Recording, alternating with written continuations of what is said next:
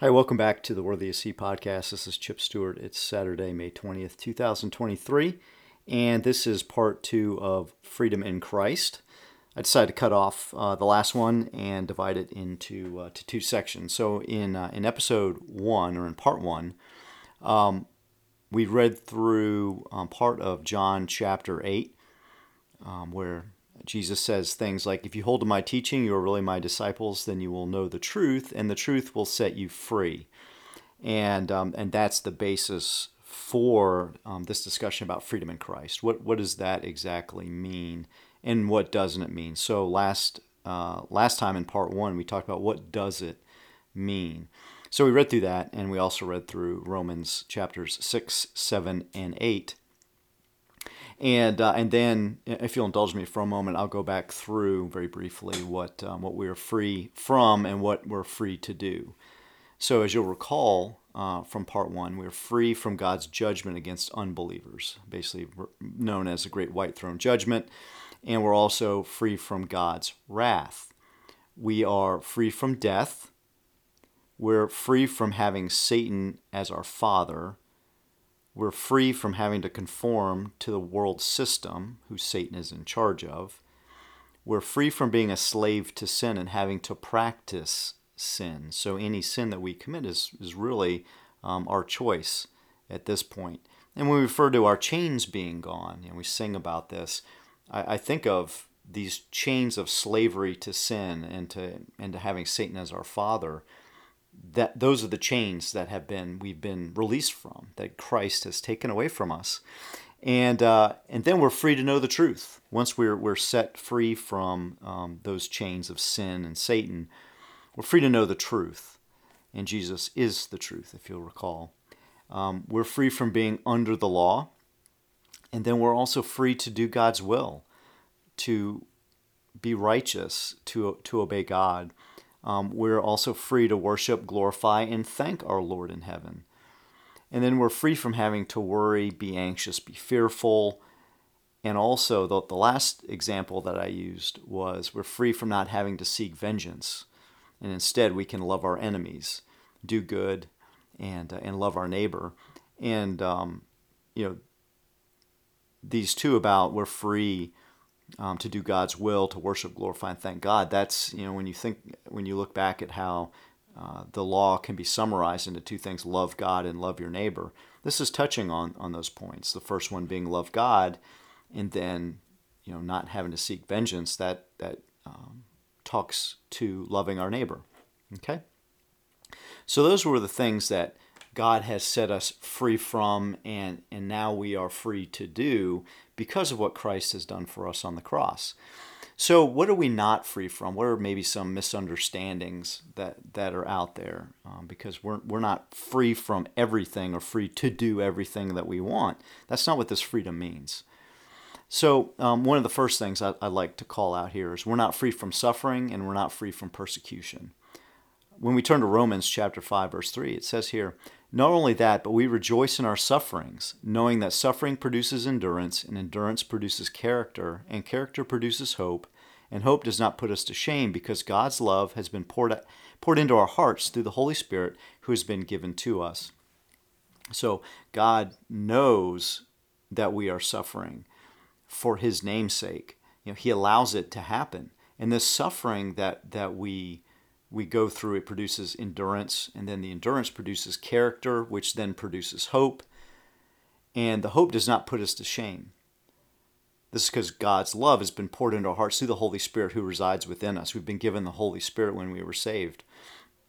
And this is a great comfort for us, and the Holy Spirit helps us to be righteous, to reject sinning, all these sorts of things, help us understand His Word. Okay, but that's suffering. We will suffer. We will continue to suffer in this life.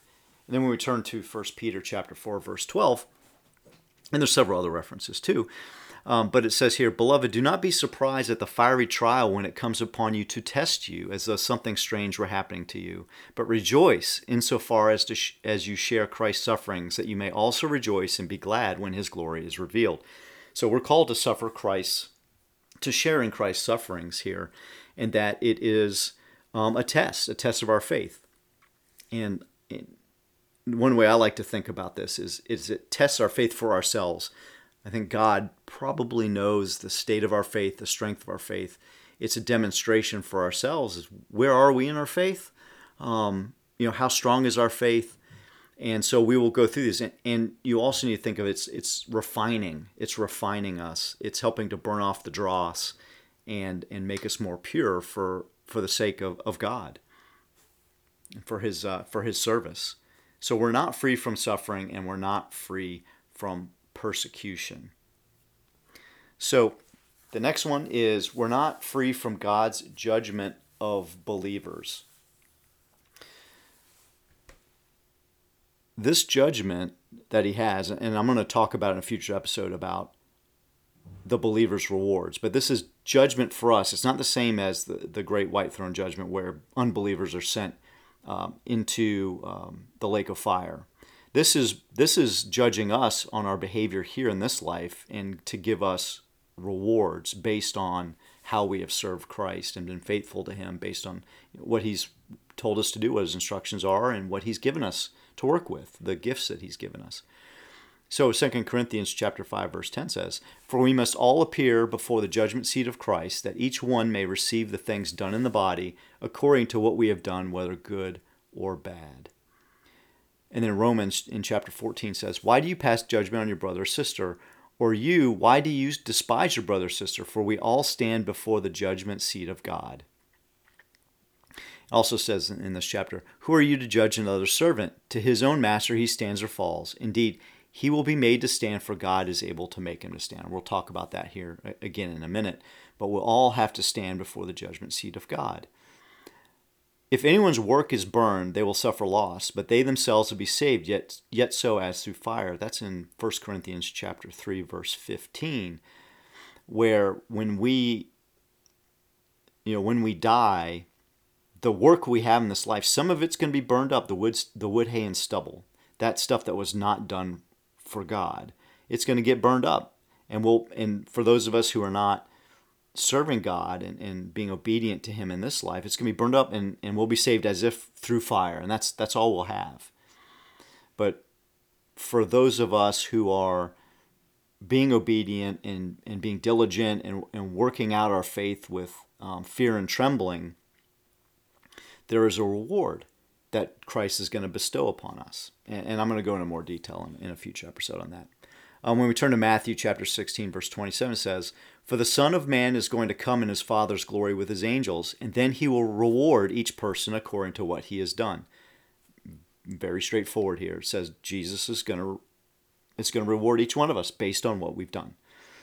And then you also have to consider there's a parable of the talents when Christ talks of rewarding his servants. And chapter 25, verse 23 here says, "Well done, good and faithful servant. You have been faithful over a little. I will set you over much. Enter into the joy of your master."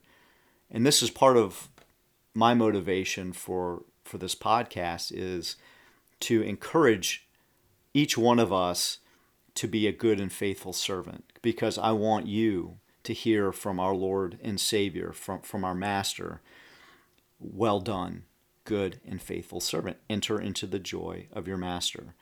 And I'm hoping these things that I share with you through these episodes will help you better understand Jesus' will for our lives, so that we can be obedient to him.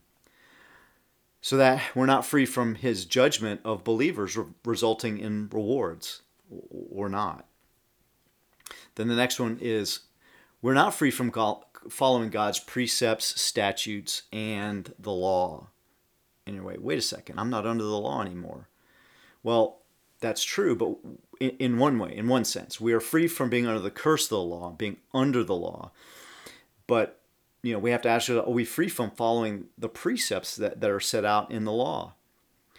Christ fulfilled the law. He came to fulfill the law. So what does that mean? So it means, first of all, that he kept it perfectly.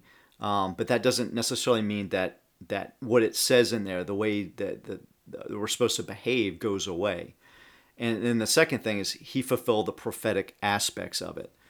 In Matthew chapter 5, verses 17 and 18, it says here, "Do not think that I have come to abolish the law or the prophets. I have not come to abolish them, but to fulfill them. For truly I tell you, until heaven and earth disappear, not the smallest letter nor the least stroke of a pen will by any means disappear from the law until everything is accomplished.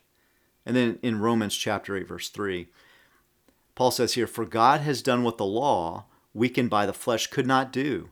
By sending his own Son, the likeness of sinful flesh, and for sin, he condemned sin in the flesh, in order that the righteous requirement of the law might be fulfilled in us, who walk not according to the flesh, but according to the Spirit. So Christ came and he perfectly fulfilled the law, like not a single one of us could do. He did it for us, and he was that perfect sacrifice that was given on our behalf to pay for the price for our sins. But here, when it says you walk not according to the flesh, but according to the Spirit. So if we're walking according to the Spirit, do you think we'll be fulfilling the law because we're walking according to the Spirit? The scriptures tell us that Christ respects the law. In Matthew chapter 5, verse 19, it says, therefore, anyone who sets aside one of the least of these commands and teaches others accordingly will be called least in the kingdom of heaven. But whoever practices and teaches these commands will be called great in the kingdom of heaven. And then also when you read the Sermon on the Mount in the book of Matthew, and you listen to how Jesus talks about sin, and he sets a higher standard than what the law says. So this is a higher standard for us as his servants, as his followers. So keep that in mind. Go back and read the Sermon on the Mount and see how his standard is much higher than what was set in the law. Sometimes freedom is confused with, well, maybe I can just I can sin now. I'm not under the law anymore. But the law reflects what God thinks is good and good behavior for us as his creation. So we're not to go on sinning. Just, God, Christ has set us free, but that doesn't mean we can now sin. And the law tells us what sin is. So Romans chapter 6, verse 1, what shall we say then? Are we to continue in sin that grace may abound? By no means. How can we who died to sin still live in it? He's telling us to stop sinning, to stop wallowing in the mire of sin and be righteous.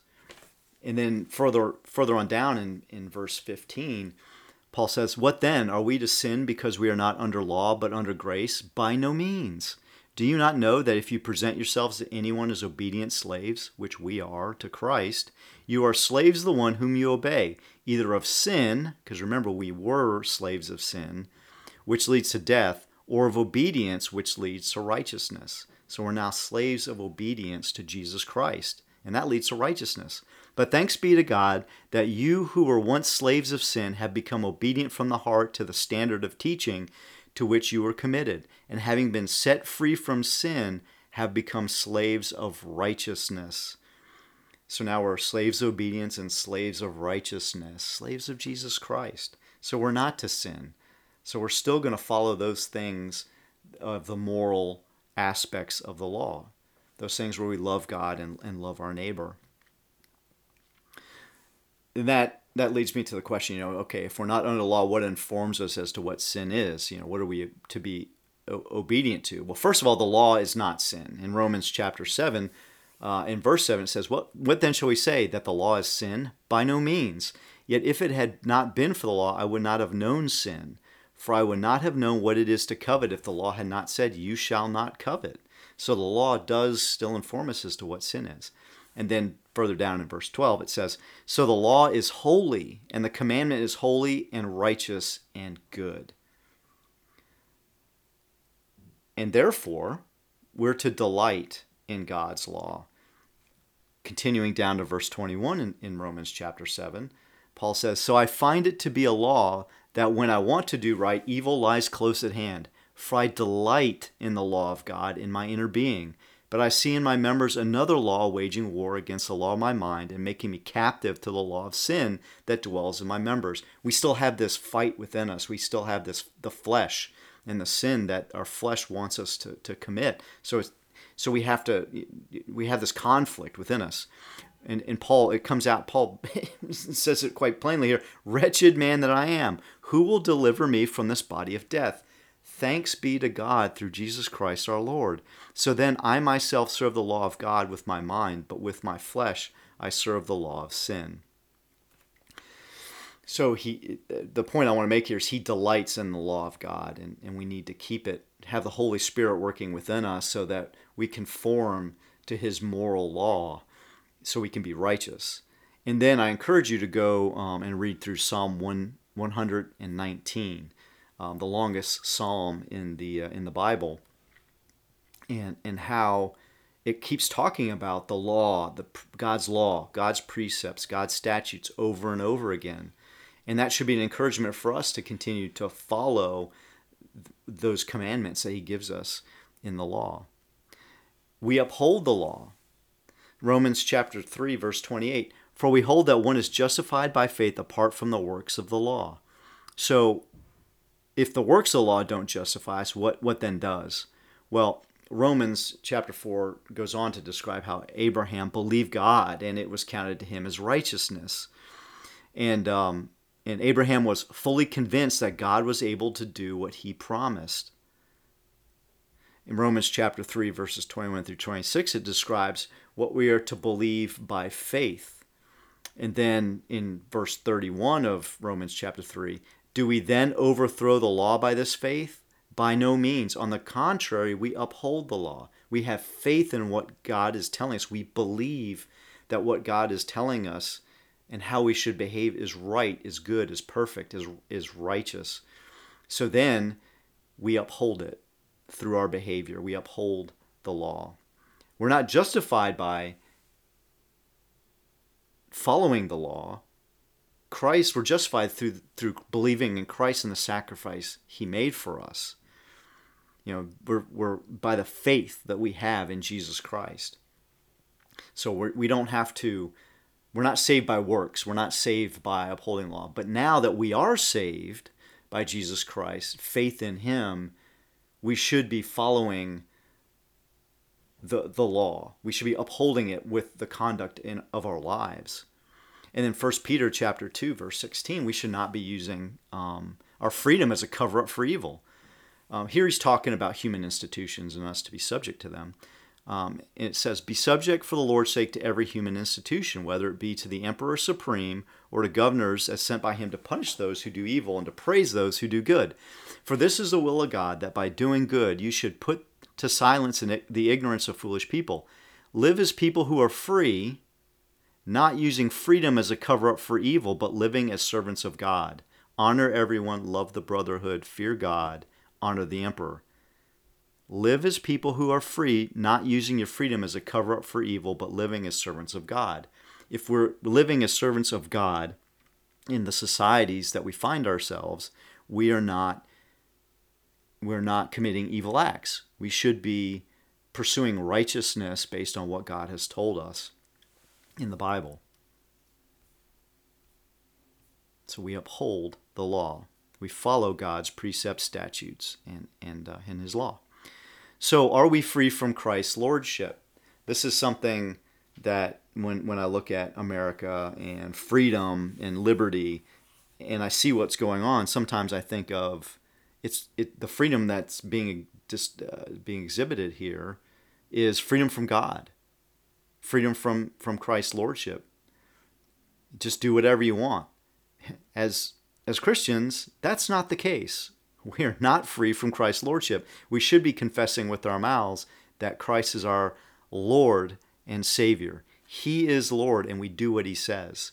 So freedom doesn't now mean, oh, well, I've been freed from Satan and sin, and, well, I don't have to do what Christ says either. If that's your attitude, you probably haven't been freed from Satan and sin yet. He is now our new Lord, and we are to be obedient to him. So we're no longer slaves of sin, but now we're slaves of Christ and righteousness. I read about that just a minute ago. Slaves of righteousness, slaves of obedience. 1 Corinthians chapter 6, verse 19 and 20. "Or do you not know that your body is a temple of the Holy Spirit within you, whom you have from God, you are not your own.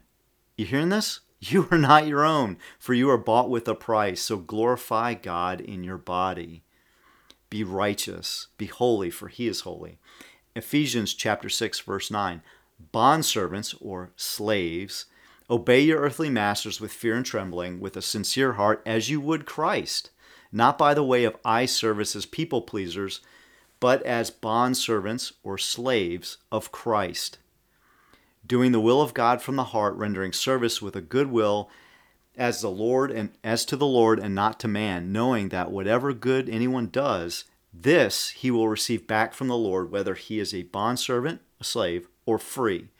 So here we are to act as who we are, bondservants or slaves of Jesus Christ our Lord. And we know that whatever good we do, we will receive back from the Lord. So we are serving those around us as if we are serving Jesus Christ our Lord, and he will reward us for that. Romans chapter 6, verse 16. Do you not know that if you present your members to anyone as obedient slaves, you are slaves to the one whom you obey, either sin, which leads to death, or of obedience, which leads to righteousness? But thanks be to God that you who were once slaves of sin have become obedient from the heart to the standard of teaching to which you were committed.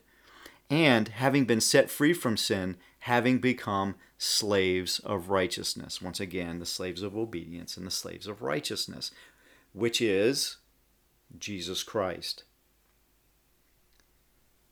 You might ask, well, how are we free if we're now slaves of Christ? It's a different way of thinking.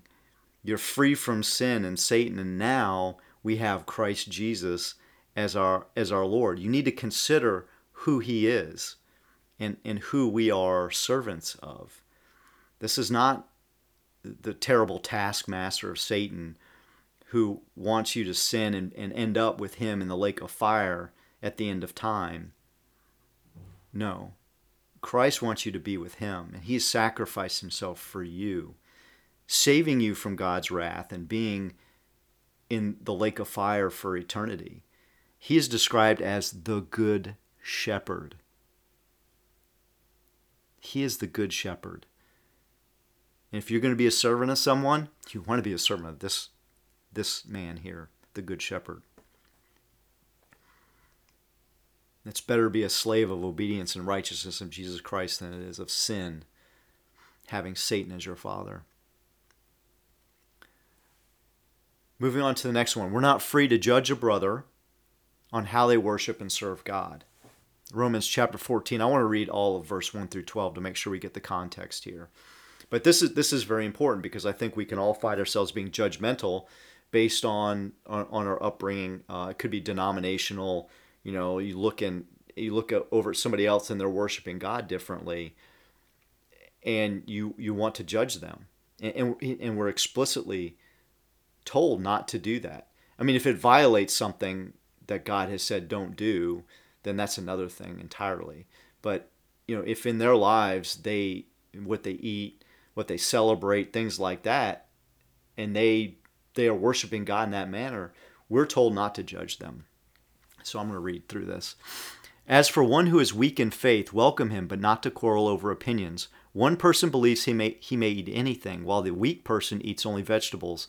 Let not the one who eats despise the one who abstains, and let not the one who abstains pass judgment on the one who eats, for God has welcomed him. Who are you to pass judgment on the servant of another? It is before his own master that he stands or falls, and he will be upheld, for the Lord is able to make him stand. Who are you to pass judgment on the servant of another? This is a very stark warning to us that it's between him and God, or her and God. It's not your place to be judging them. One person esteems one day as better than another, while another esteems all days alike. Each one should be fully convinced in his own mind. The one who observes the day observes it in honor of the Lord. The one who eats eats in honor of the Lord, since he gives thanks to God, while the one who abstains in honor of the Lord and gives thanks to God. For none of us lives to himself. Did you hear that? None of us lives to himself, and none of us dies to himself. For if we live to the Lord, and if we die to the Lord. So then, whether we live or whether we die, we are the Lord's. For to this end Christ died and lived again, that he might be Lord both of the dead and of the living. Why do you pass judgment on your brother? Or you, why do you despise your brother? For we will all stand before the judgment seat of God. For it is written, as I live, says the Lord, every knee shall bow to me, and every tongue shall confess to God. So then each of us will give an account of himself to God. So this is similar to, we don't have to take vengeance on others because God's got it. We don't have to judge others for the way they worship God because it's between them and God. It's not for us to say. And I'll say again, if it's something that goes against the word of God, it's a form of worship that's satanic, demonic, whatever it is, that's different. That's different. But if somebody's eating something or not eating something because they believe they're worshiping God and pleasing the Lord, and they're fully convinced of it, that's between them and God. If they're observing one holiday and somebody else doesn't, but they are both fully convinced that they're honoring God that way and pleasing him, this is between them and God. So we're not free to judge our brothers the way they serve and worship God. Okay? Don't forget that there's still church discipline for those members who sin against others in the church. They're unrepentant about it. Go through that process that Christ explicitly laid out. And of course, we're warned to watch out for false teachers, because we're not free to pervert the word of God, and there's explicit warnings in the scriptures about false teachers. All right, the next one: we're not free to cause a brother or sister to stumble because of our conduct. So here it's saying our freedom and liberty in Christ is actually constrained. Here's an example of food offered to idols. 1 Corinthians chapter 8, verses 9 through 13. Be careful, however, that the exercise of your rights does not become a stumbling block to the weak. For if someone with a weak conscience sees you with all your knowledge eating in an idol's temple, won't that person be emboldened to eat what is sacrificed to idols? So this weak brother or sister for whom Christ died, is destroyed by your knowledge. When you sin against them in this way and wound their weak conscience, you sin against Christ. Therefore, if what I eat causes my brother or sister to fall into sin, I will never eat meat again, so that I will not cause them to fall. So Paul here is pointing out the fact that we need to be cognizant of our actions around fellow brothers and sisters in Christ and how they are impacted by them. Because if what we do, even though we are fully authorized, if you will, we have full right to do it, it's not a sin by God, but it causes our brother or sister to sin, then we have to constrain our liberty in Christ, or constrain our freedom in Christ, and not enjoy that right or that freedom because it's going to cause the other believer to sin, because Christ died for them. And then when you read in 1 Corinthians chapter 9, the next chapter, Paul surrenders his rights because of this very issue. Am I not free? Am I not an apostle? Have I not seen Jesus our Lord? Are not you my workmanship in the Lord? If to others I am not an apostle, at least I am to you, for you are the seal of my apostleship in the Lord. This is my defense to those who would examine me. Do we not have the right to eat and drink? Do we not have the right to take along a believing wife, as do the other apostles and the brothers of the Lord and Cephas? Or is it only Barnabas and I who have no right to refrain from working for a living? Who serves as a soldier at his own expense? Who plants a vineyard without eating any of its fruit? Or who tends a flock without getting some of the milk? Do I say these things on human authority? Does not the law say the same? For it is written in the law of Moses, you shall not muzzle an ox when it treads out the grain. So it can eat some of the grain it's treading. Is it for oxen that God is concerned? Does he not certainly speak for our sake? It was written for our sake, because the plowman should plow in hope, and the thresher thresh in hope of sharing in the crop. If we have sown spiritual things among you, is it too much if we reap material things from you? If others share this rightful claim on you, do not we even more? Nevertheless, We have not made use of this right, but we endure anything rather than put up an obstacle in the way of the gospel of Christ. So here he's surrendering his right to receive something back from preaching the gospel message, because he doesn't want to put an obstacle in the way of the gospel of Christ. Do you not know that those who are employed in the temple service get their food from the temple, and those who serve at the altar share in the sacrificial offerings? In the same way, the Lord commanded that those who proclaim the gospel should get their living by the gospel. And that's why we pay our pastors today. But I have and care for them. But I have made no use of any of these rights, nor am I writing these things to secure any provision, for I would rather die than have anyone deprive me of my ground for boasting. For if I preach the gospel, that gives me no ground for boasting, for necessity is laid upon me. Woe to me if I do not preach the gospel. For if I do this of my own will, I have a reward. But if not of my own will, I am still entrusted with a stewardship. What then is my reward? That in my preaching I may present the gospel free of charge, so as not to make full use of my right in the gospel. Here he is again. I'm surrendering this right that I have for the sake of the gospel. For though I am free from all, talking about his freedom, I have made myself a servant to all, that I might win more of them. That's what God tells us to do. We must be a servant in this life, just like his son.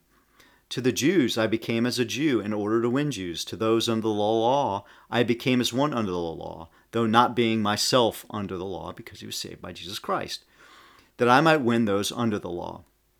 To those outside the law I became as one outside the law, not being outside the law of God, but under the law of Christ, that I might win those outside the law. To the weak I became weak, that I might win the weak. I have become all things to all people, that by all means I might save some. I do it all for the sake of the gospel, that I may share with them in its blessings. So he's being all things, all people, surrendering some of his freedoms, his rights, so that some of these people can be saved. Do you not know that in a race all the runners run, but only one receives the prize? So run that you may obtain it. Every athlete exercises self-control in all things. They do it to receive a perishable wreath, but we an imperishable. Talking about believers' rewards. So I do not run aimlessly. I do not box as one beating the air. But I discipline my body and keep it under control, lest after preaching to others, I myself should be disqualified. And this is another motivation I have for this podcast, is to help each one of you run the race set before you.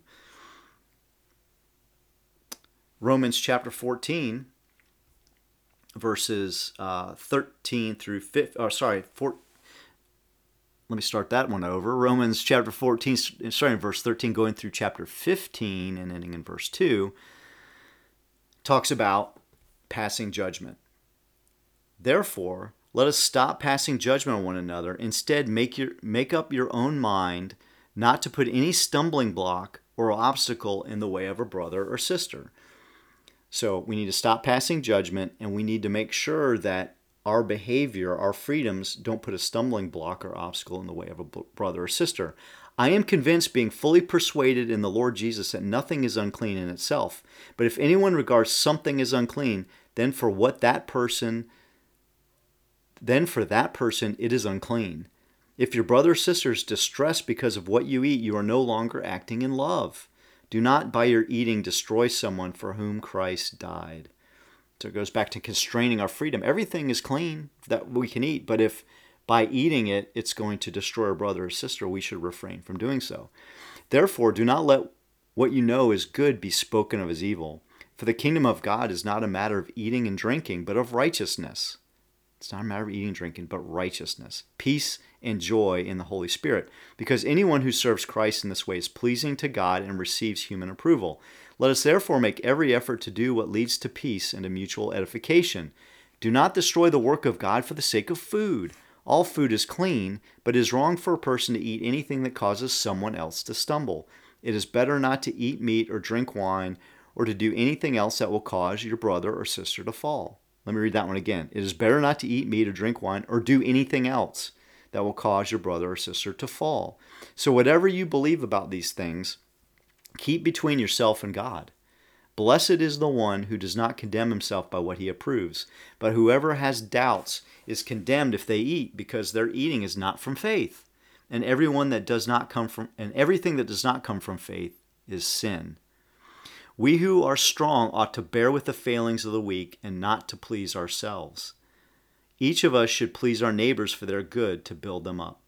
So it goes back to loving our neighbor, loving our brother and sister in Christ. We should bear with the failings of the weak. And so we restrain our freedoms in Christ, and we neglect pleasing ourselves for the sake of our brothers and sisters, so they may not fall. So please remember that. So back to what I was saying, we're not free to cause our brother or sister to stumble because of our conduct and because of our freedom in Christ. So we need to be very cognizant of that and be willing to give up some of that freedom we have for their sake. Because it's about eternity. It's about Christ.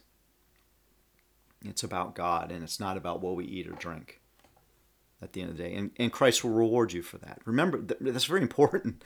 Our obedience to what he says here, we'll be rewarded for. So for the time, it might be like, well, why can't I drink wine or eat whatever, eat meat, and be upset about it? Well, if it's going to harm a brother or sister in Christ, by abstaining from it while with them, that you'll be rewarded. And finally, the last thing I want to say, are we free to compromise? Are we free to compromise the truth? And that's a resounding no. The truth set you free. Are you now going to compromise it? Christ is truth. So we can't be mealy-mouthed. We can't compromise this truth that he has given us. We have to speak it plainly to others and speak it as it is. It's God's word. It's sharper than any two-edged sword. It's going to have effect. It's powerful. So we need to trust it. We need to trust God that it will have the effect that he intends. Because it's living. It's living and active, and it works in people. So we cannot compromise this truth that we have received from God. All right. So freedom, back to, all right, well, we can do whatever we want. We can be free and just act however we want. Let's look at it from a different perspective. I just looked at it from a very individual, what God is telling us that we're not free to do. We still need to be obedient to Christ. When you do a reading, when you read the letters in Revelation to the churches, clearly those churches are not acting in accordance with Christ's will and his desire for them. There's a lot of correction and admonishment in those letters, so churches aren't free to do whatever they want either. Like in the letter to the church of Ephesus, we're not free to abandon our first love, which I would interpret as God, the first love. Love God. It sounds like they have abandoned their first love for God and Christ. The letter to the church of Pergamum, we're not allowed to hold the teaching of Balaam and the Nicolaitans, so false teaching. We're not allowed to hold that sort of teaching. To the church of Thyatira, we're not to tolerate false prophets, or false teachers.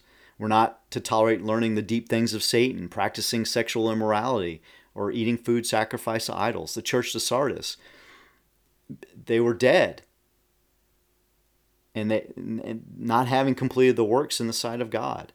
And then the church of Laodicea, we're not to be lukewarm and say things like, I am rich, I have prospered, I need nothing. So Christ, there are standards, and there are expectations of us that Christ places on us that we are still to adhere to. So freedom in Christ, we have to remember that the freedom, he has set us free from slavery to sin. He has set us free from having Satan as our father. He has set us free from God's wrath and eternity in the lake of fire, eternal punishment. We need to rejoice and praise God for that. And we have to understand that we have a war within us between the flesh, which still has that sinful nature, and our spirit, which we have the Holy Spirit in us and wants righteousness. So we always have to be pursuing righteousness, which we are taught by Christ in the Bible. through the scriptures and the law, how do we be righteous? So we are free from sin, and now we are free to pursue righteousness. We're free to love God. We're free to love our neighbor. That's what this means. It doesn't mean that we're just free to do whatever we want.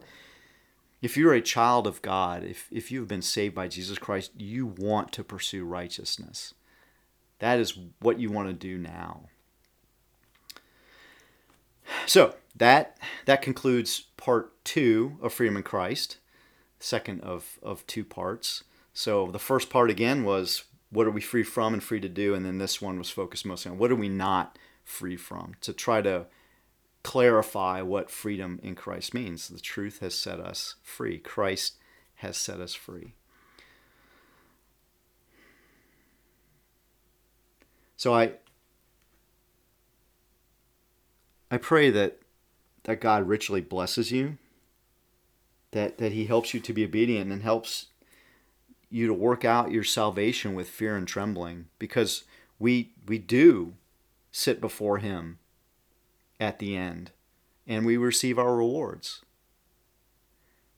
And through this, I am helping you run this race in this life.